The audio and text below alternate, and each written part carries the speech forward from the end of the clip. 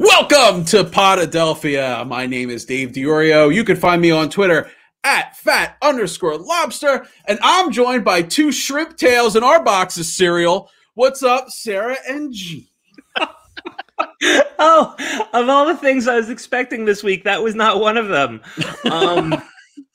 And I'm gagging just thinking about it. Yes, you're welcome. Yeah. But if you like pleasant surprises, follow me on Twitter at Sarah Siders. Follow the show at Podadelphia. I guess that's as good of a transition as we could have hoped. And my name's Gene Zelek. You can find me at Producer Gene. And the only thing I used to dig for in cereal boxes was whatever the prize was. Were you the type of people that, like, when you would have those on Saturday mornings, you would get the biggest bowl you had in the kitchen and dump the whole box of cereal in there just to get whatever the stupid thing was at the bottom, and then try and put all of the cereal back into the box before your mom woke up, which was never effective, by the way. But I am glad that I never found seafood in any of those. I think, generally speaking. And I believe rat droppings and some string as well. Yeah, it sounds like the kind of stuff you would find in a litter box. If we were playing Jeopardy, I guess that would be the category. We fortunately had the Tupperware cereal container. So we would pour the giant box of cereal into the Tupperware container, take the prize, and then we had the my mom thought it kept the cereal fresher longer, which I'm sure it did. That was by design. Oh, by the way, in case you were wondering, you can also find the show on Twitter at Podadelphia. I don't know. Okay. I think we went through that. Okay. Anyway, so Cinnamon Toast Crunch is the culprit, and many people have that ranked as their #1 cereal. It was mine until recently. Very, very recently. I think I'm going to go back to Apple Jacks. I'm not a big cereal person, but Cinnamon Toast Crunch was a favorite. Original, just plain old Frosted Flakes. I mean, I guess they're not plain, but I mean Frosted Flakes, popular. Rice Krispies. That's about it. Not to belabor this point, but when I saw the picture of the shrimp tails next to the CTC squares, I honestly thought it was just some like mangled up Cinnamon Toast Crunch, because sometimes you get some squares get like twisted and then they get like I don't know, like burnt or like fused together and they turn into some like delicious I was gonna say those are my favorite crispy nugget of Cinnamon Toast Crunch. This was not the case. These were definitely some goddamn shrimp tails. And one of the things that ultimately revolts me is any sort of seafood with a dairy. Like, you don't want to put any cheese on your seafood, really.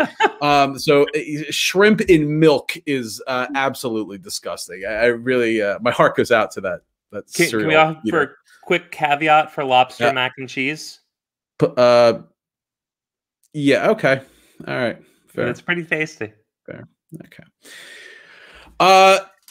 We've put it off long enough. The Flyers are just in. I mean, it's just awful. Right? Is this as bad as it gets? Hopefully, it's as bad. I don't know. I mean, it's not good. It's not good. As we are recording this, the Flyers are currently losing to the Devils 4-1. But I mean, that's not even at home. But that's not even the story. I mean, what happened? Spoke last week.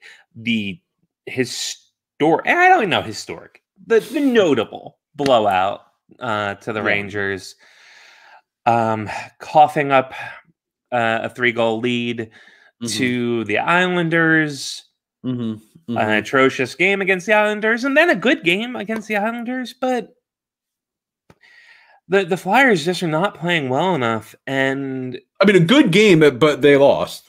Right. Yeah, but and I don't want to split hairs or get them in my cereal.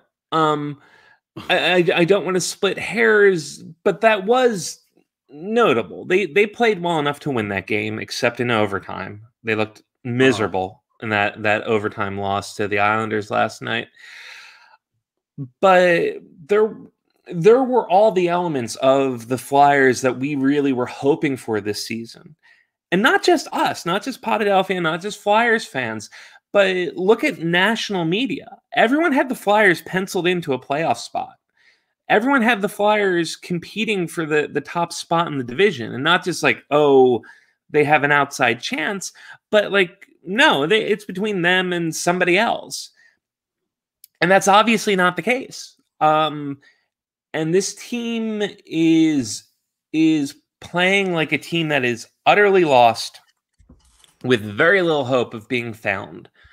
But I feel like this organization has gone from rebuilding to window is open to, okay, actual Eastern Conference contender to now we're sellers at the deadline in the matter of one season. Yeah, that's true. But I don't think being sellers at the deadline is indicative of the true state of the organization. Are there problems on the Flyers? Yes. Many of them. This season is right now there are like too many individual things wrong with the Flyers. Why weren't they there last year? What is the difference? Okay, well, I said there are too many things there to list, but let's list them. So that last year, we'll start from the net out. Carter Hart was, the Band-Aid. He covered up a lot of mistakes, as a great goaltender does. Now he's the opposite of Band-Aid. I don't know. A switchblade? I don't know. He is causing us to bleed out more, as opposed to keeping us in games, as opposed to winning games on his own. I don't want to say he's losing them on his own, but almost. And let's look at Brian Elliott. Brian Elliott is not capable of carrying a starter's workload. He is the platonic form of a backup. He is the guy you want as, hey, I'll play once a week, if that, like in this condensed schedule. But like I'll play once every 2 weeks, and if the ship needs steadying, I can steady it for a couple games. But his production, his quality of play just drops off when he plays too much. Just Flyers just scored. It's 4-2 now, so maybe we'll try to make it Couturier. Well, let's talk about the forwards then. So Couturier has been injured. He is one of the best players on the team, if not the best forward. And then all those kids, we put a lot of faith in the kids stepping up, and they haven't. Well, but this team should be better now than they were last year. It's like almost everyone's back plus. So it's like, we're in these we're in the bubble. We're playing all these like top contending teams, and it's like now like Lindblom's back. Patrick's playing. All the same cast of characters. I mean, yeah, Niskanen's not there, but why are they worse? And now I'm starting to think like, okay, is this a coaching issue? I'm not prepared to say it's a coaching issue yet. I'd be upset if AV was like let go this season. I think he should be back next season, and his seat should be hot. But the makeup isn't correct right now. The balance isn't correct. So you mentioned Niskanen being gone, and we've pointed to it before. And the veteran leadership on the defense just isn't there. Braun, people, apparently this is new, but people seem to be talking lately like Braun's the best player on our defense, and that's a problem. Well, he's the most consistent. He's been the most steady. People like Myers have not stepped up. Haig hurt, and he's a bottom pair defenseman. Friedman was supposed to be challenging for a regular role. Well, Ron Hextall took him off waivers. So our defense has struggled, and from our defense out, it doesn't It doesn't build a culture of winning. Know who knows a culture of winning? Shannon McFall, who knows that lobster mac and cheese slaps, and I 100% agree, obviously, because I brought it up. I know it's a little late seeing that comment, but it needed to go up. I couldn't deny it. It did. Like it's half the best part of a date night. The other half is not living in a pandemic. But so that's the defense. The defense is shaky, and they feel shaky. They look like they have no confidence anywhere on the team. Now let's go to the offense. So we lost Niskanen, and then the defense has regressed. Now they hopefully can progress. I think they will. And remember that. Remember things about ages, because I want to go back to that point before we move on to after we move to the offense. Let's talk about adding Lindblom and Patrick. Lindblom's stamina has always been a concern of mine this season. I think we've definitely seen it. Lindblom has had a good few games in a row after a game off. I think this condensed schedule with no practice time, these guys aren't having a bad game and going, all right, we got a day off, 2 days of practice, and then another game.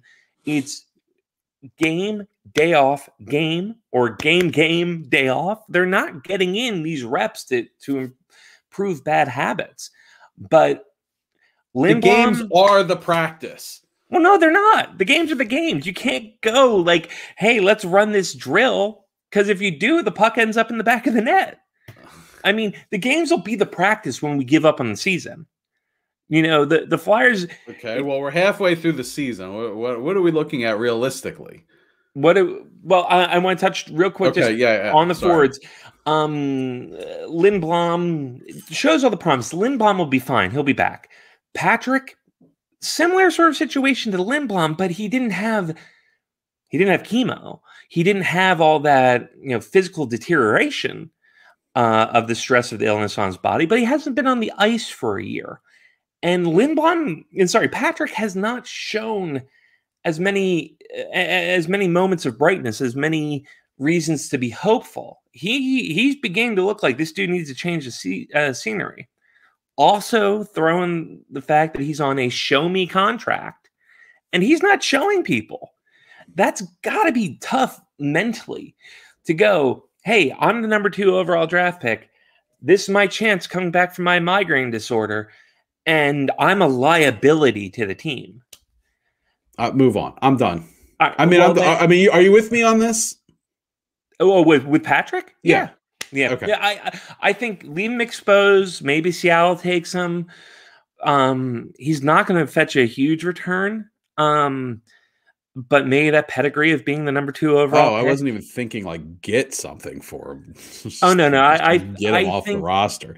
Right. Stop having him get a contributor of any like a replacement level. Is he replacement level? Is he below replacement level? No, I'd say he's replacement level, but he should. I take my chance. We're not trying to use him that way. We're trying to use him as the number 3C. You know. But and then what's in the wings? What's in the? Morgan Frost. That was a failed experiment, right? This never. He's injured. He's injured. What? Oh, 2-ply. Did you call him? What did I call him? I thought you called him 2-ply. I thought you were calling him maybe that wouldn't be a bad nickname for him. But this is not going to work out, right? Morgan Frost? Yeah. No, that's way too premature there. Okay. He was injured this season, and there's been some injury things, but I'm not prepared to write Morgan Frost off at all.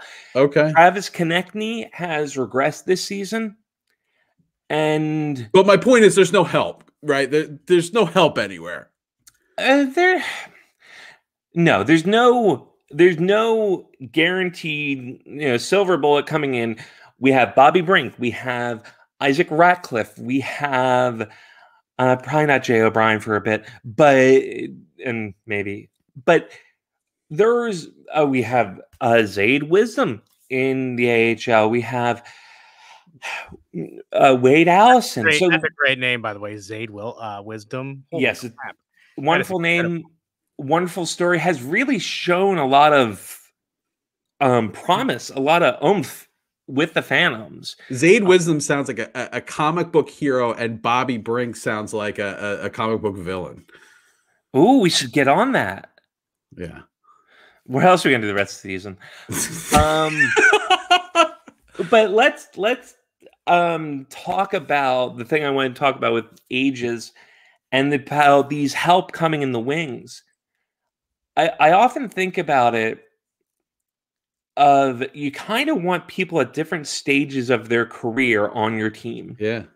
You want, veterans on the back end, not on the way back end, but like true veterans, prime of career and kids.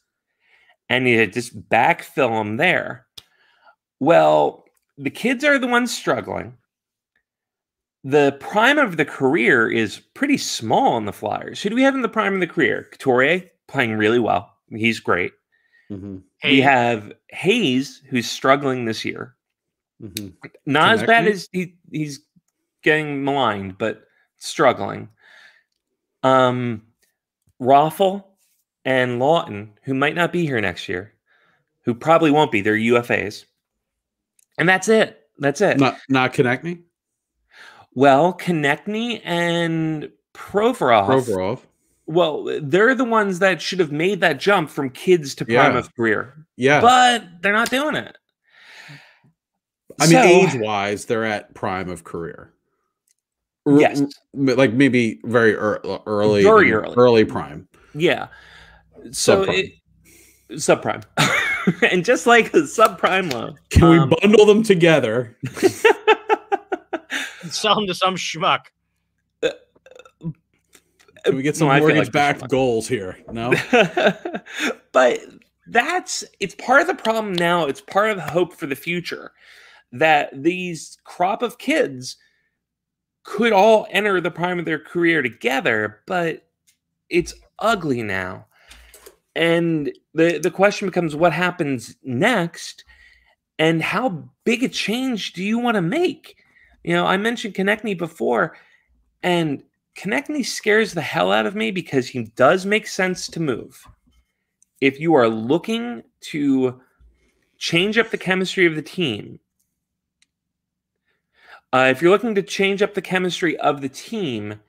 he does make sense to move. Tim asks, so the Flyers are done when it comes to cup contention. For this season, sure. I mean, there's nothing that makes me believe that they're gonna turn it around. Flyers have an empty net right now with 2.5 minutes left. Figurative or literal time of hockey. The Flyers have all the pieces on paper to be a cup contender. They're just not. I mean, if Hart doesn't find his game between now and the playoffs, I mean, they could come in as an 8 seed and have suddenly figured it out. Oh, sure. It's happened before. Sure. And honestly, to make the playoffs in this division, it's almost going to have to be the case.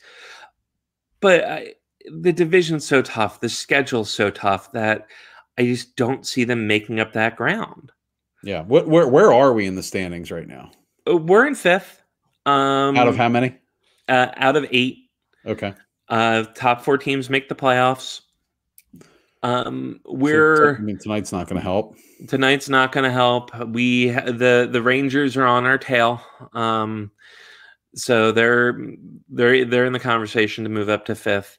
Yeah. The Penguins have solidified their game as the season's gone on. The Bruins has faltered a little, but neither one of them is falling off. The Islanders and the Capitals are on insane streaks. So it's annoying because I feel like the Islanders have taken another step forward, and we're going the other way. I don't know when we were so evenly matched last year. Well, I don't think they've taken an organizational step forward. I think this season is really, really helpful to the style of game the Islanders play. And they're where they're going to be. They have some younger players. They have Barry Trotz. The Islanders they're there. The Islanders window is wide open. Sarah, 30 years there's been an excuse for the mediocrity. Not 30. Okay, there's a difference between making an excuse for because I'm as fed up as anybody. I really am. I know I'm the one trying to explain everything as to why it makes sense, but I'm fed up. But I hear this, well, the Flyers never want to do this, or the Flyers never want to do that. And I feel like the Hextall error has completely skewed everything. But right now, it becomes a question of what do the Flyers do next? And, you know, what would you guys want to do? How big of a change do you want to see this offseason? I want a big change. I want a big change. I want all these, like, aging veteran guys. I just don't think it's going to work. All right. And so you want big changes, especially with the aging veteran guys. Yeah. Gene, how are you feeling about what do you want to see happen? Well, you know, usually I am try and squeeze any bit of.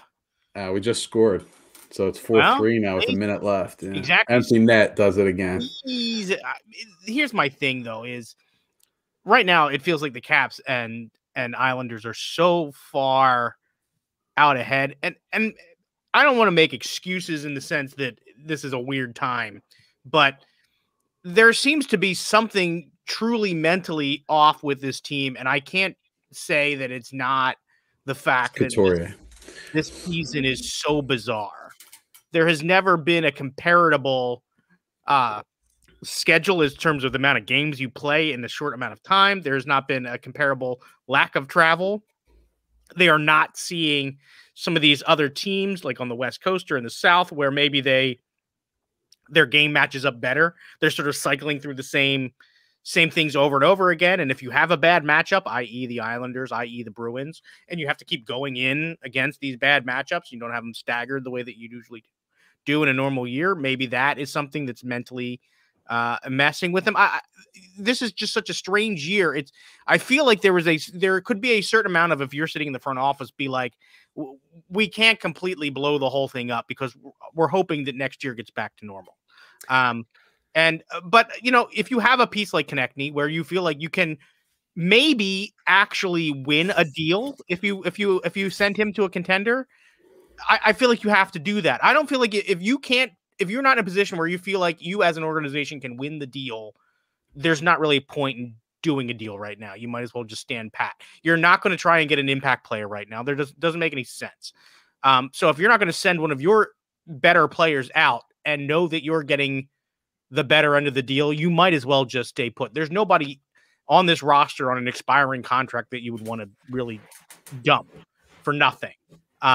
At least in my opinion. Maybe I'm forgetting someone, but you know, and then you sort of have to reconstruct, I guess, using your draft and maybe try to sign an unrestricted free agent or something that's in the offseason to sort of change the chemistry. The biggest problem right now is you've made a lot of bets on certain things, and none of them have paid off. You made a bet on your goaltender, didn't pay off. You made a bet on your young players, didn't pay off. You made a bet on your captain, doesn't pay off. Rarely. You leave the captain out of this. We'll go on. No, actually, Drew is probably the least of their worries right now. And Voracek, I think, has actually played really well this season too, to be totally honest. But yeah, I mean, your big bets were definitely you thought you had everything sort of shored up with Carter Hart, and obviously he's having anything you could term it anything from growing pains to a serious competitive issue where he needs to get himself situated. You know, so here that's sort of my take. I don't know that you're in a position where you're not going to, even if you were to make that last playoff position somehow miraculously. You are way behind the 8 ball as far as the top 2 teams in your division, let alone the whole conference. So I think you just got to play out the string. Yeah, I'm inclined to agree not to make any big move in season just because I don't think you're going to get the return that you want. And I don't know what move out there guarantees us making the playoffs to make a run, especially with the way the Flyers have played lately. If you want to bring in a a replacement level, like Dave said earlier, replacement level defenseman for a 3rd round pick. Sure. As for what to do next, Dave, you had mentioned the veterans, and we had mentioned that one of you had about the fight in the Flyers, that there seems to be almost like a cultural issue, like this team gives up or this team gets too frustrated in their own heads. I think that would be a reason to make a change from some of the older veterans to say, hey, there's some sort of mindset here that we can't shake. I think you have to be willing to, if you don't have the patience to try it again and see what happens next year, I mean, some changes have to be made no matter what. We got to improve the defense. We have to find a new home for Patrick, probably find a new home for Ghost. Find out what we're going to do with backup goaltender. There's a lot of questions like that to be addressed, but you have to ask yourself how aggressive we want to be in upgrading. I feel like they're going to be aggressive. They're going to be, let's use some of these assets we have to make a bigger splash. And Voracek is out there as somebody who could go to Seattle, just get that larger salary off your contract, off your team. I really like Voracek, but you got to give something to get something, right? I mean, yeah, it's just, yeah, I just think that the vibe of the team just doesn't work, and I don't know. To me, that comes from the veterans. Like, what are you like? What? Whose team is this? Whose team is this? For the forward group, I think it comes down to the forward group. So much less of a problem than the defense. This team takes on the personality of which of its players? That's a good question, because as much as I love Claude Giroux, and people would write off like he doesn't care, that you're just not paying attention. Claude Giroux cares. Claude Giroux has always cared. The question is, does he care too much? Does his frustration and his desperation to win, does that lead to a lot of the rest of the team clutching their sticks and being frustrated and playing in such a way that they get in their own heads? If that's the case, that's not great. I don't want to imagine the future without Claude Giroux, but for the first time in his time with the Flyers, I've begun to think that he might not be here next year. I hope that doesn't happen. I don't think he's going to be the kind of guy that ages well. I think he has those soft hands that, even when the legs go, he'll still be able to distribute the puck. But I'm going to see a team like Toronto, Dallas, any number of teams could go, hey, this could be the guy, put him on our third line and on the number one power play.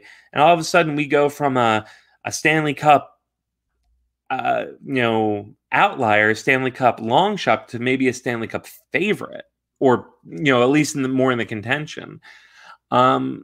So I think you're going to get your wish that there's going to be some changes coming. I've pointed to Konechny a lot. He just kind of makes sense, as he's probably going to fetch you a good return. He's a little up and down. But for anyone wishing Konechny gone, and I don't, think of Patrick Sharp and think of Justin Williams. If he's gone, he's going to be the next one of those.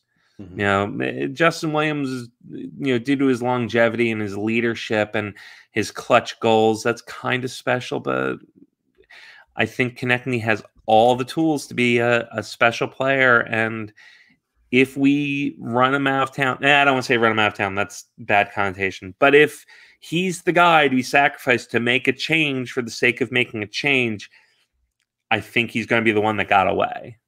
That's why I think if you're going to move him, you have to be clearly getting overpaid.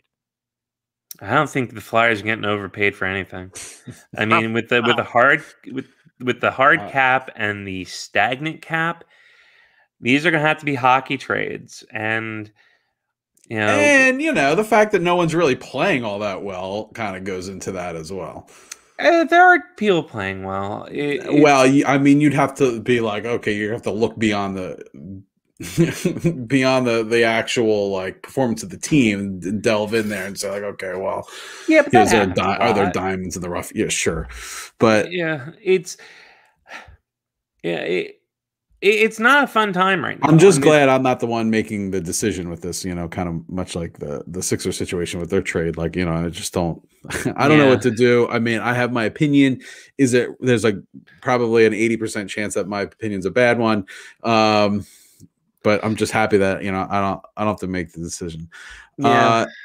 Let's shift gears here and talk a little bit, about March Madness. Are we allowed to say that? Do we just have to pay a royalty somewhere to someone for saying March Madness? I said it again. They got to put two quarters in the $3 richer in the Madness jar. How do you guys watch? Do you guys watch the NCAA tournament or not really? Kind of just casual. I have to be honest. I didn't do a bracket this year. Not even for funsies. Not even for funsies. My dad did do one, so I've sort of been like just kind of following along with him. Not even like one for the $1 billion if you get it all right. No, I should have done one of those, but as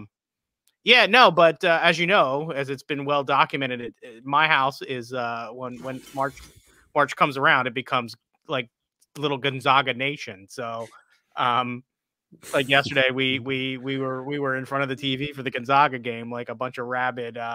Like we were from Washington State or something. I don't know. I still can't explain my father's deep passion for the Gonzaga Bulldogs, but hey, here we are. He had his Gonzaga pajama pants on. He has Gonzaga sweatshirt, his hat, everything. In fact, he was in the grocery store early in the day yesterday and ran into our senator, one of our senators that, our national senators. And the senator came up to him and was like, "Hey, how they doing?" And he's like, "Oh, they don't play till 2:30." And he's like, "All right, man. Well, good luck to the Bulls." Who do you run it? Chris Coons? No, the other one, Tom Carver. Oh, the one no one knows. Right. Yeah. Yeah. Okay. who also happens to work at that grocery store. So. Well, that's how it works in Delaware. That's everybody's gonna be his being senator is just like his side job. He just moonlights as a senator. Sarah, no brackets? No brackets. March Madness snuck up on me. I know that's hard to believe. It's just we're still in March of last year. It's time has been so weird. Right. So it snuck up on me, and I've watched bits and pieces, especially that first Thursday. That's always really fun. But I just haven't been able to keep track of, next thing I saw, Nova had already won. And I was like, well, I guess I'm not watching the Nova game. I haven't been able to catch all the games I want to catch. So let me ask this. Gene, you mentioned your dad's rooting for Gonzaga. We have Villanova, kind of casual interest in Villanova. None of us are alums or anything like that. Drexel was an interesting story. Who does everyone have in their women's NCAA bracket? Well, I usually root against anybody who's playing UConn. Root against anyone playing UConn? Root for anybody. Okay. Is Ariema still there? I don't know, but I'm not a huge fan of him. Okay. There was I was watching a good game the other day. The problem is sometimes it's hard to find them scheduled correctly because you do your talking remote on NCAA, and they just show you all the men's games. They don't necessarily show you where the women's games. I'm pretty sure that the women's tournament is on. Well, I think they're on tonight, which is like Tuesday night. I think they're on at 3:00 in the morning on Univision or I don't know, Nickelodeon 2 buried in there somewhere. Is this a problem? I mean, we saw the social media posts this week showing the women's weight room compared to the men's weight room, the food being served to the women's players versus the men's. Is this a problem? I mean, I'm going to eventually say yes, it is a problem, but elaborate. I'll join in. Yes, it's a problem. Not necessarily when they're being shown on TV. That you can just say, yeah. I mean, I think it should be more egalitarian. I think it should be more equal. And that gets to the real point I'm going to make. But for TV ratings, if you want the men's tournament just to eat up all the prime time, get all the best slots, that's fine. That's fine. That's free market, baby, right? Kind of thing. Well, yeah, and that's the problem. Because the NCAA has this pretense of being for student athletes, and it has this pretense of being out there for the love of the game and for the celebration of the student athletes. And the only other thing comparable... They're all here to get an education. Oh, yes, of course. We just want them all to have a good education here. Mm-hmm. And the only thing I think comparable to the NCAA is the Olympics. And one of the great things about the Olympics is in the way they treat their athletes. They treat the male and female athletes pretty equally. You know, you don't see here we are in the Olympic Village and the men have these resources and we have these other ones. Right. You know, they might be biased based on sport, but even then I don't see it too much. But here it was just disgusting. It was, if you're going to operate under the pretense that this is for the promotion of sport, this promotion of student athletes and education, and then clearly go, well, the men make all the money, so here is a set of barbells. You 64 women's teams share them. You know, here is your lunch. Hope you like it. You know, the thing about the weight room, the small, of like 6 dumbbells that are, probably like a maximum. The heaviest one was probably like 10 pounds. The thing about that is someone legitimately had to make that decision and say, well, what are we giving the women? And said, yes, this, and this is enough. And I gotta think that there's women in that room. Is there no women in that room at all? Probably not, or probably there was no woman overseeing the execution of it. My 100% completely fabricated guess is what happened is there was like a budget and a space. And they said, here's everything the guys need, detailed down to it, and, probably agreements with the universities of what's needed for the guys, and then do something for the women too. And it went down and down and down the rungs. And then whoever did it was just like, we're out of money. We're out of money. Here's a set of barbells. It's like, we did something. Like, not thinking what it means to actually train with this, not thinking of how people would feel, just thinking, I can check this off my list that the women were covered. Yeah, it's very much the old separate but equal. It's like, men have weights, women have weights. We're good here. Yeah. If by definitions of weight you mean things that have mass, yes, they both have weights. Yeah, I don't know. I think the other thing that was really, really tone deaf is the fact that they figured there is no possible way that any female athlete would let this get out into the public. Like, the fact that somebody didn't go in beforehand and look around and be like, wait, some of our athletes are pretty damn influential. And when they see this nonsense, this is going to go viral. Like, it's completely insane to me that nobody, even after this was set up, and we can make the I think that our fabricated guesses are not too far off, probably the way these sorts of decisions get made. You know, but I have not heard anybody from the NCAA come out and try to spin this in any possible way. I know that it's been corrected since that they've been given a different space, but that's another one of those cases where it's like, what we really needed was a sort of fundamental culture shift that this sort of thing, like, we get it. Okay, you put more weights in the room, but like, no, there needs to be a culture change. So it's the equivalent of opening. It's the equivalent of opening your box of cereal, finding seafood in it, complaining, and then Nabisco, whoever the hell General Mills goes, "Oh, right, yeah, that's totally our mistake. Here's a box of Cinnamon Toast Crunch without seafood in it. You're good now, right?" Like, yes, you did the bare minimum that you should have done to begin with. I had to complain, and then I did absolutely nothing to like make compensation for the fact that you're shit and you treated me like an asshole. Well, did you see the room?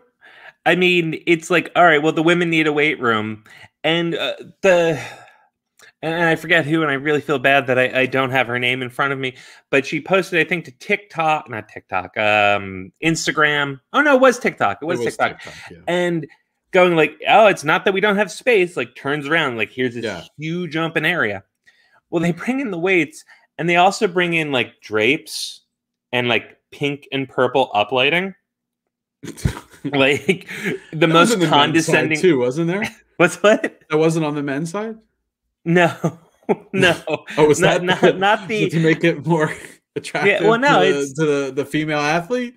Yeah, nice and condescending there too. It's like someone said it looked like a wedding reception, and it did. Yeah, but were we diffusing any essential oils in there as well? Oh, I'm sure. Yeah. I'm sure. I don't know. Like, you know, like you said, the whole look, when we talk about professional sports, right? Yes, the free market does dictate a lot of that stuff. It's like, what is bringing the revenue? I will say I do not watch the WNBA, largely because I don't. It's not on very much. I know it is on. We don't have a Philadelphia team. Believe me, if we had a Philadelphia WNBA team, I would watch that for sure. But that is all out the window when it comes to NCAA sports. Everything should be equally provided for both sides. So, I don't know. Is there anything else that you guys want to talk about on this topic at all? I just want to touch on one point where you said it should be equal. Apparently, Title IX, everything that's been sometimes celebrated, sometimes maligned, and usually by two different, that varies who's celebrating it and who's attacking it. But Title IX doesn't cover the NCAA. It covers like the schools, but like the organization, they're not covered. Oh. See, I thought that was I thought that was a strictly scholarship thing. You need to have this many scholarships for male athletes. You know what? That might be the case. Scholarships for. I'm not an expert on it. I don't know. I'm not either, but I know it doesn't apply to the organization as a whole. One last thing, sort of note. I was watching a Good Morning America piece on this, and something that they brought up was the like March Madness in itself. Like March Madness refers to the men's tournament. And like, so the Twitter account at March Madness, it is, if you bring up the Twitter account at March Madness, the description is the official NCAA March Madness destination for all things Division I NCAA men's basketball. And they have not changed that since that report came out on Good Morning America. I think it was a few days ago. It still says that today. And it's just bizarre to me that the term March Madness strictly refers to the men's bracket. Here's the other thing that I think is interesting. I don't know if you guys have been watching on TV a lot. There's been a big push, especially, and maybe more so than I've ever noticed, but in the last couple of years. This particular March, there has been a big push about it being like, I don't know if it's particularly about women's, like, National Day of the Woman or like Women's Month. Like March this year there's been a big advertising push about all of those things. And if you watch coverage on the morning shows, you'll see that they've gone out of their way to make a point to really focus some of these stories that they're covering on women and women's issues. So it is doubly tone deaf for the NCAA to not sort of read the tea leaves and not sort of look around and say, even if you're, usually it's very obvious what sort of things, the way things are driving. Like, why not take a second to be like, oh, we have this whole huge tournament populated with women athletes. Why don't we highlight some stories from that tournament, since that seems to be what the public is interested in right now? What a concept. Yeah. Yeah. I don't mean to steamroll back in. I know I've been talking a lot tonight, but I'm like boiling over. It's because of both the things that you guys said. First, to go March Madness is just the men. It's just why? If you're trying to sell, you love basketball. Here's nonstop basketball. That's just bad marketing. It's just a bad idea to say that, well, the men's product is the only one you should care about, because that's what they're saying when they go March Madness is only for the men's team. And like it's only for the men's teams. It's funny because it's like I wonder if there's upsets in the women's bracket.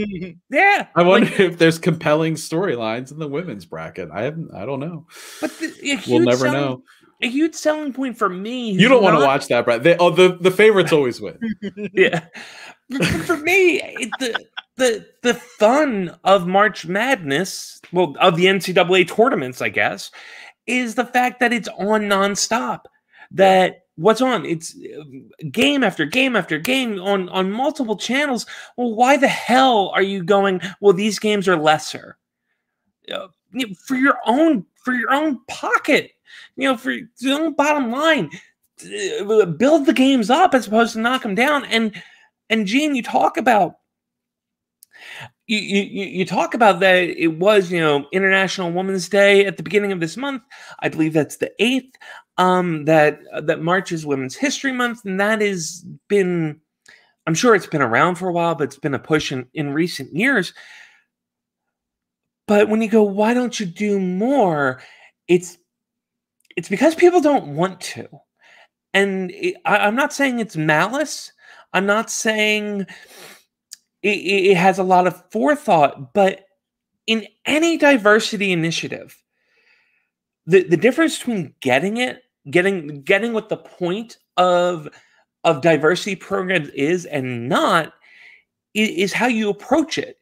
Is this to shut people up? Is this to say that you did it? Is this to go, we did our one thing one time and now we can be done?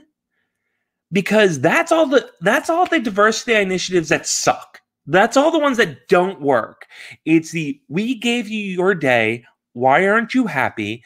What did I do wrong? As opposed to going, how can we be inclusive as a mindset? How can we make these decisions on a daily basis that don't result in a handful of dumbbells going, there's your women's weight room? That doesn't happen when you commit to diversity, when you commit to building up underrepresented, people. And it just hit me like a ton of bricks when you say, Gene, when you said it's International Women's Day, it's Women's History Month, why aren't they doing more? It's because it's a burden or it's an obligation, and maybe there isn't that malice. Maybe they think they're doing right, but it's not. How can we build our game? How can we build our sport? How can we make sure this is a place that everyone wants to be a part of? And then throw out your liberal utopian ideals, because the more people who want to watch your damn sport, the more people who feel like it's for them are gonna buy a jersey. You know, I've never owned a basketball jersey, not once, because for various reasons, but I've never had it. Dwayne Wade, I saw something Dwayne has a trans daughter, and he delivered this very casual but impassioned speech of the moment he got it, or that he was sharing a moment with her, and they were watching the TV show Pose, going into its last season soon. It's good. Watch it. They were watching the show Pose, and one character was thrown out of his home for being gay, and Dwayne Wade saw his daughter go, "Oh my God, people can live like that. This could have happened to me if I had a different background." And it was just that mindset of, I want to make what I love acceptable to everybody, not just his trans daughter, not just the gay community, not just women, not just black people, not white people, everybody. I wanted to go buy a damn jersey, you know? Like, that made me want to go buy his jersey. And that's why you do this shit, not just because it's right, you know, but because the more people you open up the game to, the more consumers you have. End of diatribe. Well, the other thing that drives me bonkers is you hear people say stuff like, well, I don't know any of the players in the women's bracket. How many of those players did you know on the 15 seed of the men's bracket? Right. How many of those players did you know on the 2 seed of the men's bracket? Sir, who only fills out one bracket a year. You also have every opportunity to learn about players in the women's bracket also. I mean, it's not like it's the same hidden information that they keep locked away until March. Well, we're running out of time here. And do you know one place where men and women are treated equally at all times?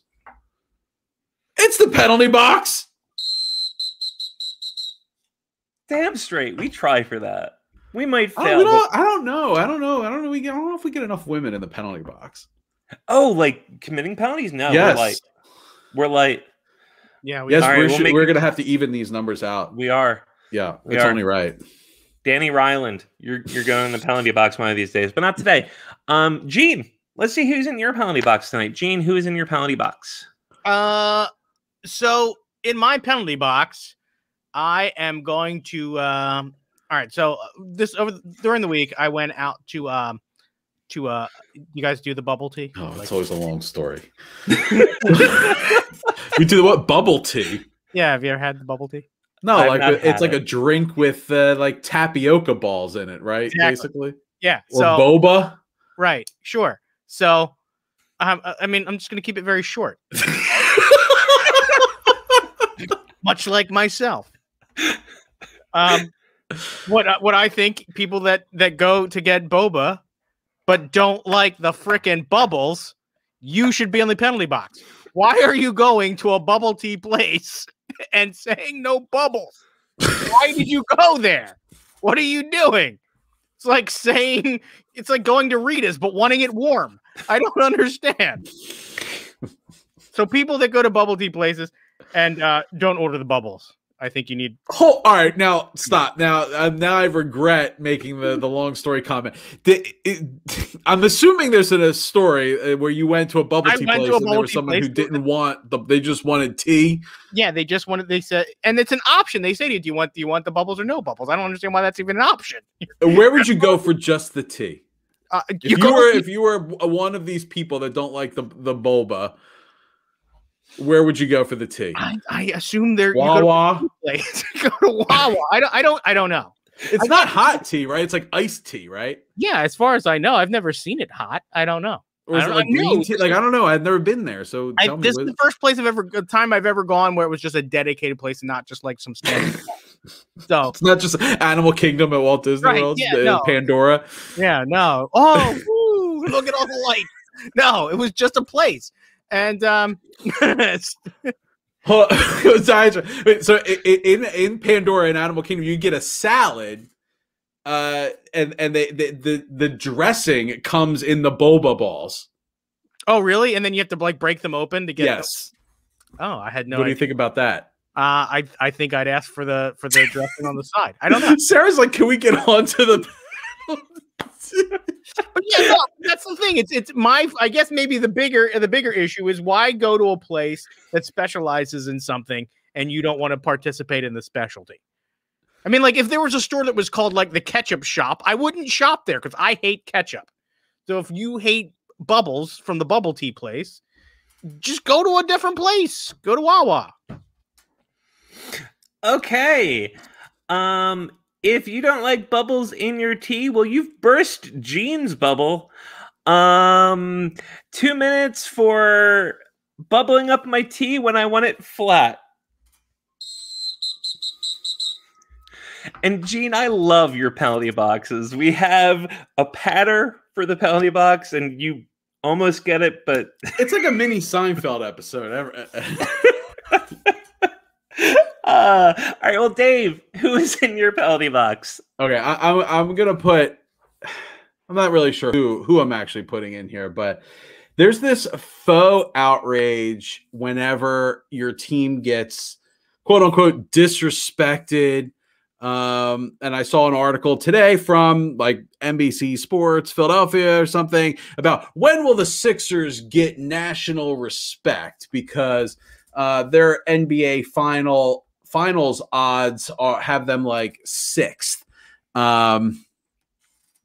And look, Las Vegas is not in the business of giving teams respect or disrespecting teams. They're setting odds on where money is going to fall. So really, it would be the general betting public that would be showing disrespect for your team. And if you're so incensed that the odds are too long in your mind for your team to win the championship, well, then you know what? You should probably bet on them and put your money where your mouth is, because you should want longer odds if you believe that your team is a title contender and you think they should have 4-1 odds instead of 12-1 odds. So just put your money where your mouth is instead of calling WIP, getting all these people all riled up, posting on Facebook, writing an article about like why doesn't Vegas respect the Sixers? They're first in the East, and why are the Nets favored to win the title right now?